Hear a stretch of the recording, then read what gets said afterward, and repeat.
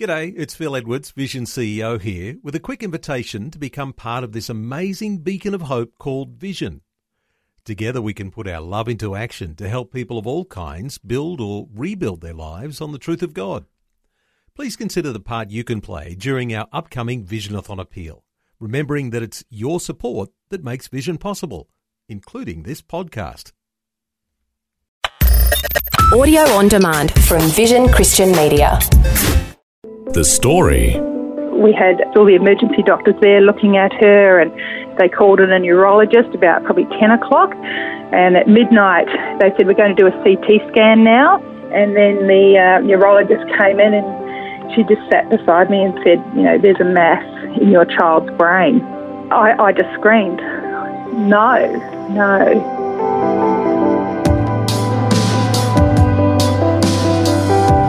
G'day, I'm Jimmy Colfax. Welcome to The Story. Well, in 2011, Wendy Robinson and her husband received news that no parent wants to hear. Their beautiful 3-year-old daughter Victoria was diagnosed with a brain tumour and would need a critical operation. Wendy has written about what happened next in her book, Victoria Grace, Living with Victory Through Childhood Cancer. And she joins us today to share her story and the story of her daughter Victoria. Wendy is chatting with Eric Scatterbo. Wendy Robinson, welcome to the program. Hi, Eric. Thanks for having me on today. Glad to have you with us. And you're joining us from Newcastle in New South Wales, is that right? Yes, that's right. We're about 2 hours north of Sydney, living in a beautiful place called Valentine. Okay, well, let's go back to 2011. What were the events that led up to your daughter being diagnosed?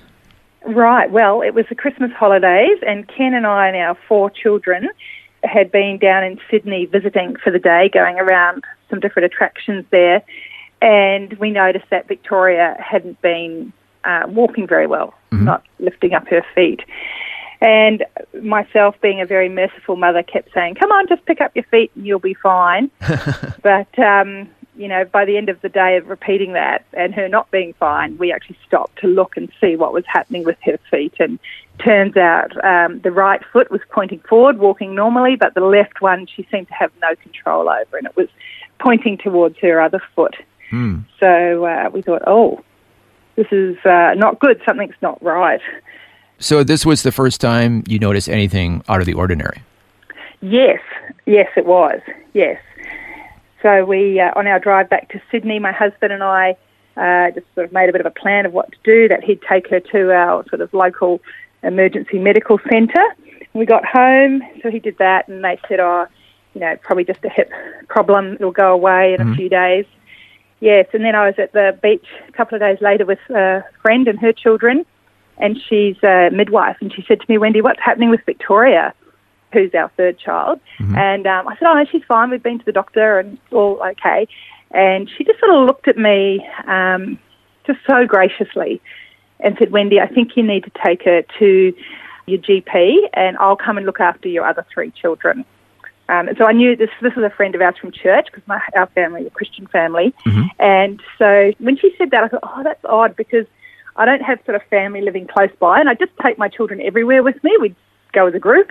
So for her to say, I'll come and look after them, yeah, sort of set a few alarm bells ringing, and I could see the way she was watching Victoria that something wasn't quite right. My husband had gone to Melbourne that day for work, and when we finally left the beach, I drove home, and I'm thinking, oh, what's happening, and just getting more and more worked up, and I went to visit a friend of ours who's a doctor, and I just knocked on their front door, and I was in a real state by then. I just started crying and saying, there's something wrong with Victoria. And he looked at her and just said, you need to take her to the emergency department at John Hunter Hospital, which is our local big hospital, and give them my name, tell them you've seen me, and they'll take you straight through. And so that's what we did. We went up there. We got there about 6 o'clock in the evening, and sure enough, we went up to the triage desk. I said, you know, Dr. blah, blah, blah has seen her, and he said to come here, and they just said, take her in straight away. And then we had, all the emergency doctors there looking at her, and they called in a neurologist about probably 10 o'clock at night. And when she came, I thought, oh, this is probably a bit more serious than a hip issue. And at midnight, they said, we're going to do a CT scan now. So she's lying there on the bed and I'm in a room with her, and I'm just standing there and just going, God, I don't know what this is, but I know that you will give this child the strength to get through this. And then after we came out of that room, we went back to the emergency area, but we weren't in those open bays anymore. We'd gone into a single room where they'd closed the door, and then the neurologist came in and she just sat beside me and said, there's a mass in your child's brain. And wow. I just screamed, no. In Victoria by this time it was midnight, so she was asleep. Yeah. So, yeah, and I just couldn't comprehend what she said, and there's no way I knew I could not give my husband this news. So I said, can you ring him and tell him I can't? Oh, wow. So it really hit you like a ton of bricks. Oh, yes. So, because it wasn't like there'd been weeks of going to doctors to find out, what's wrong, or like there had been lots of symptoms. Yeah, this was pretty quick. Yeah. And so the next day, we're still in hospital, and I'm from a corporate background, so I'm used to going to really important meetings in sort of closed room doors, but I quickly found out that's not really how it operates in this sort of situation. You're sitting in a big nurses' station, and all these specialists and surgeons and things are standing around looking at these scans of her brain, having this open-air discussion about how do we get to this tumour, things like it's in a really unusual place, and just things that you just don't want to hear. Yeah. So, there was a lot of discussion about what to do, how to get to it, because it's actually sitting right in the centre of her brain, on her brain stem, which we were to find out, if something went wrong with that surgery to get it out and they hit her brain stem, it meant she couldn't walk, probably. She probably wouldn't be able to talk. Oh, wow. So it was a really, really critical place. Yeah. So they decided to do the critical operation. How did it go? Yeah, so they decided that they would just research around the world the best way to approach it, and then 7 days later they did the surgery, and she had a small stroke during the surgery. So she came out talking and walking and, pretty much as she was before, except she has a physical disability now on her left side. As a result of the stroke she experienced? Yes, during the surgery. So because of the location of the tumour, it was really difficult to get to it. So probably she came out of that with the most minimal damage that was possible. So that in turn then meant that she had to have 6 months of daily physiotherapy and hydrotherapy, occupational therapy, all sorts of therapies to start to use her or learn how to use her left hand and leg again.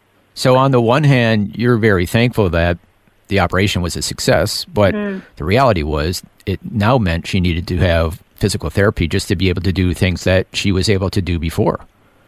Yes, and that was huge because we had no understanding of that really.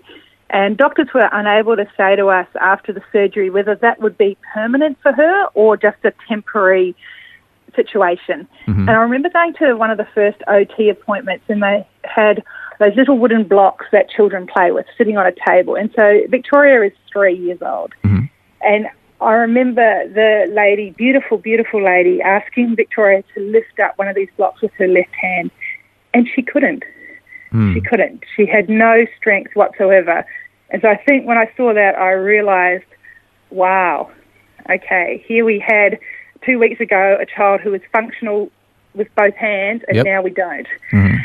Yeah, so it was a huge shock, and we did have great support from the hospital and also from our church community and neighbours who would come to the house and help, because while Victoria was doing therapy in the hospital, she also had a home program, and I've got 3 other children, so, it's very difficult when you have to give full attention to one, and not just for 1 day. This is like 6 months. And, the other 3 children are obviously emotionally impacted by that. Now, speaking of being emotionally impacted, let's talk about you. How are you coping with all this? I mean, you're dealing with loss. Yes, yeah. So I think one of the key things for me was when Victoria was diagnosed, she was actually quite well within herself, aside from this falling over. So the doctors said to us after a couple of days in hospital, take her home, do whatever you can to be a normal family for the next few days, because, when you come back for that operation, we don't really know how she will come out of it. So we went home, and that next morning of being home, I went out for a bike ride and I just cried. I just cried and cried and cried and said, God, I don't understand. She's only 3. How can this be happening to a 3-year-old? And I probably rode around for about half an hour just crying. And then I came home and I was able to sit at my desk and start journaling. I do like to write. So I just started writing a list of things that I was thankful for. So things that we had in place, preparations I'd done already for the school year. Victoria's teacher for the year had actually contacted us the week before via email and said, this is my email address. So I was able to contact her way in advance of the school year starting. My mum and dad, who live in New Zealand, my mum had got her passport renewed the day before, so she was able to come over on the first plane to help us. And so all of these things, 22 in fact, showed me that God had gone before us. And while he didn't, bring this situation upon us, he had gone before and prepared so many things. So that gave me a great deal of confidence that God was with us. And so while I was distraught, upset, it was just this inner thing that God's here, He's got us, and we'll get through this somehow with him. Yeah. Now, just backing up a little bit, as I understand it, when your daughter was diagnosed, there was that time between the diagnosis and the operation where you literally didn't know if she would survive the operation. Is that right? Yeah, that's correct. That's what the doctors said. They said, go home and just have as normal time as possible. And my husband's a very strong character. So together we sort of identified these 3 things we wanted to do as a family in those 5 days before the operation was to happen. And because these could literally be her last 5 days. That's it. Yeah. That's it. Yeah. And we had family coming from all over the place to be with us. And we pretty much recreated our Christmas from a few weeks before. And we went to church and she was prayed for and anointed. And it was a really hard conversations with the siblings, our other children. Yeah. Like, hey, Victoria's going to hospital. We're going to trust that God's going to, get her through this. But if he doesn't, then we need to know that she's in a better place. She's with him in heaven. And wow. Very, very difficult conversations. I'm just trying to put myself in that place. It's very, very difficult emotionally. And so your whole life, your family's life has kind of been turned upside down at this point. But now let's fast forward a little bit to her going through physical therapy. Was that going well? Yeah, so look, thankfully she was a really compliant child and we had some great support from the hospital. And I'm pretty creative, so you sort of need all those things to make a 3-year-old, do an hour's worth of therapy every day. You sort of have 5 minutes activities of different things. And so she embraced that. We made it fun. And then when she was able to get in the pool again and do some fun hydrotherapy things in the pool, that was a blessing. So she had to do this. This wasn't optional. Yeah. So I guess the thing is, if she did not do it, she would not be able to use her arm and hand today. So for me as a mum, there was no option because I wanted my child to be able to be as functional as possible.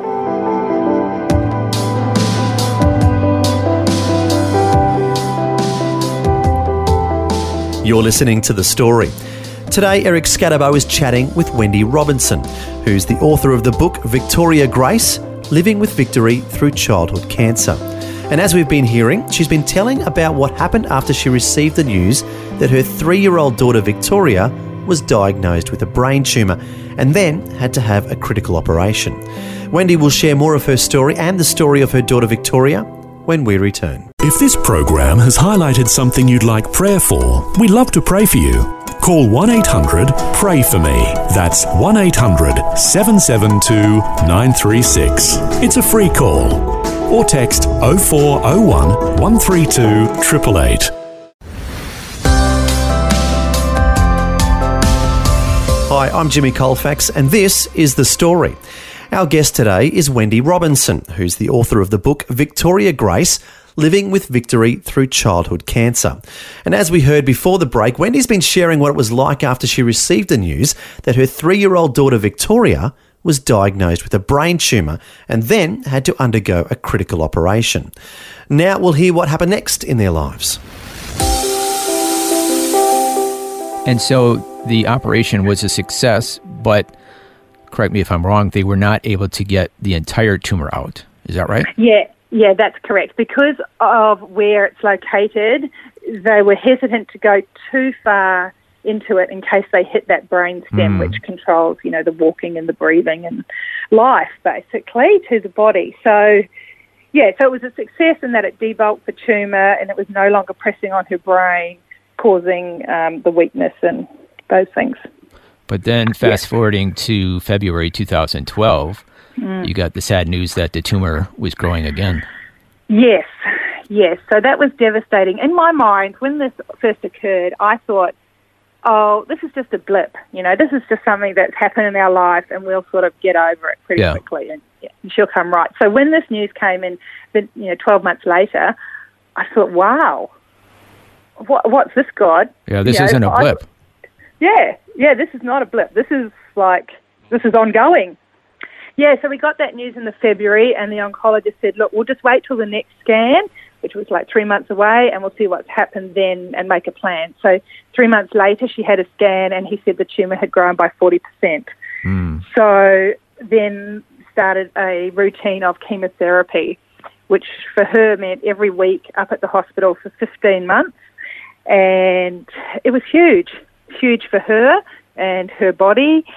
And then for the rest of the family as well, because, when you're having chemotherapy, your immune system's low, so you often get high temperatures. And in her case, you had to be back at the hospital then and stay for a few days. So the rest of the family is at home in a bit of a chaotic state. Where's Victoria? Where's Mum? When are they going to be back? Fear, all of those things sort of floating around. Yeah. And some mental health challenges for yourself? Oh, yes, definitely. Towards the end, so probably 12 months into that chemo, I just, one morning I remember sitting at the dining room table just crying and just saying to my husband, I can't go. I cannot go up to that hospital again. Yeah, so I was at this point where I didn't want anything to do with any of it. And I think we reached out to a few close friends at church who then organised a roster for someone to come up with me each week. And they would sort of just be there and assist with whatever was needed. And then also our church organised a roster for once a week for Ken and I to go out for dinner together to have some time, because obviously marriage takes a bit of a hit with all this going on. Yeah, and they'd bring meals and mums from school would bring meals. And so I think when I reached that point and asked for help, there was plenty of people to help, which was an absolute blessing. Wow, that's fantastic. And then finally the chemotherapy stopped? Yeah, so that was interesting. That was just one day we went in there and we knew it was going to come to an end soon, and the registrar just comes and goes, I think we'll just stop today. It's like, right, our world's been turned upside down. We've been coming here for 15 months and now it's just, we'll stop today. Oh, wow. Just like that? So, yeah, just like that. And then we saw the oncologist and he said, look, we'll stop and we'll have a break for 3 months, and then we'll probably come back and do the same thing for another 12 months.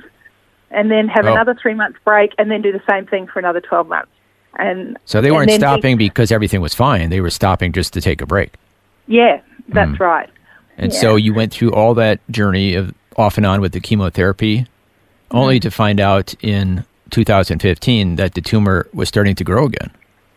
Yes, that's right. So when the chemo stopped in 2013, the tumour just stayed stable for almost 2 years, and then she had another routine scan. So these scans were every 3 months, and that's a horrific process in itself. Oh, is it? Anyone who will know that. Not so much the actual steps of going through the scan, but the lead-up and the anxiety of, what's the scan going to show. Oh, and right. I think, so in the end, by this time, we'd probably sort of made a decision that, we're not going to live in fear anymore. We're not going to have those 3 or 4 weeks of absolutely crippling anxiety prior to the scan. So it was a bit of a shock again when we went to this one in July, and the oncologist said the tumour started growing again. And I think for me, that was a time of really questioning what God was, what was happening. And that afternoon, we'd done some publicity as a family for Camp Quality. And we had a meeting at their office, and my husband and I decided to keep that meeting because we knew they would understand. What is Camp Quality?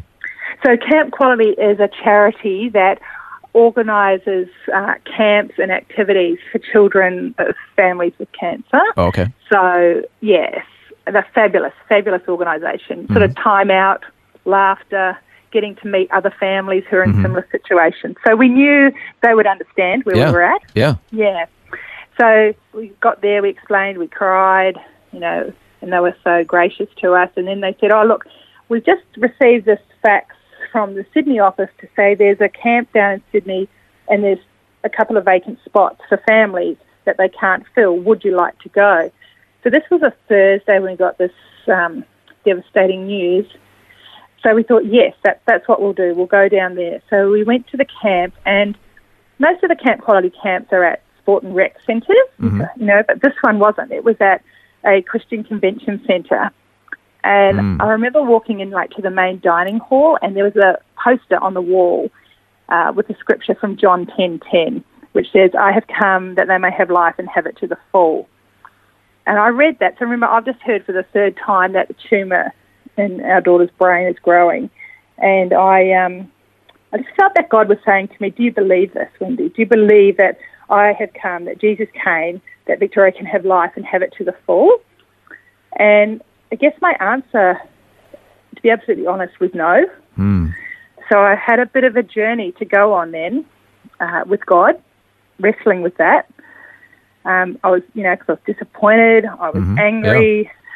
So I went through this period of meditating on all, a lot of scriptures in the Bible about healing, those promises from God, every day, just saying them out loud, even though I wasn't in a place of believing them when I started. But gradually my faith built again, and we did have a lot of people praying for her. And, I prayed that prayer, Lord, I believe, but help me with my unbelief, from March 9, verse 24. Just being really honest with God. Exactly. Not pretending, oh, yes, everything's fine, because it wasn't. Exactly. It wasn't. And then 3 months later, she had the next scan, and the tumour had stopped growing with no medical intervention. So that was simply amazing. We just cried and cried and cried. Wow. And correct me if I'm wrong, it hasn't grown since that day? No, it hasn't. In 2015? Yeah, that is correct. And then in 2019, after 26 brain scans, MRIs, the oncologist said, that's enough. We don't have to do any more. I'm confident this will not grow. Wow. So that was a hallelujah moment. Amen. Amen. I mean, what a long journey, but what a fulfilling journey to finally get to the point where they are confident the tumor is not going to grow. Wow. How did you react to that? Yeah, that was just my husband and I were, amen. Victoria still believing that it would go completely. So there was a bit of processing there for her, for all of us, I guess, but especially for her. Of course, now she's older and she's going through the emotions and feelings of disappointment and triumph. So how is she doing inside? And does she have a faith in God? Yeah, so she has a faith in God. It's a continual process, though, still reconciling. Here I am today, she wears a splint on her left leg to help her walk. Her left hand, while it's functional, it's not as functional or as strong as her right one. So there are challenges for her in her life. However, from that, she's able to speak into other young people's lives about overcoming. She has to stand up and people look at her and it's obvious there's something, that's happened to her body. So she comes from, how really often you can only really speak with authority when you've actually experienced it. Yeah, exactly. And, so she was in year 5 and she spoke to all of the high school students. Their school goes from right the way through all the years of schooling. Yeah. So she stood in front of the high schoolers, and she was only in primary school, and testified to what God had done. Wow. So, yeah, it's amazing. Because she could very well feel sorry for herself. All this I had to go through. My friends or other people I'm seeing at school, they don't have to go through all this. That's right. And there are days like that. Yeah. So she, there just are... being honest. Yeah, there are days like that. Why me? Why has this happened? And one of the great things is that she loves sport. So she's classified as a para-athlete, a disabled athlete, to compete in athletics and swimming. And so through those events, she gets to compete at like state level and national level. And she's meeting other children who have had not necessarily the same experience as her, but something's happened to them. Yeah. You know, whether they've had a leg amputated or whatever, and they share their stories together and they share how they've overcome. And that is of great encouragement to her. Yeah, and she's won some medals.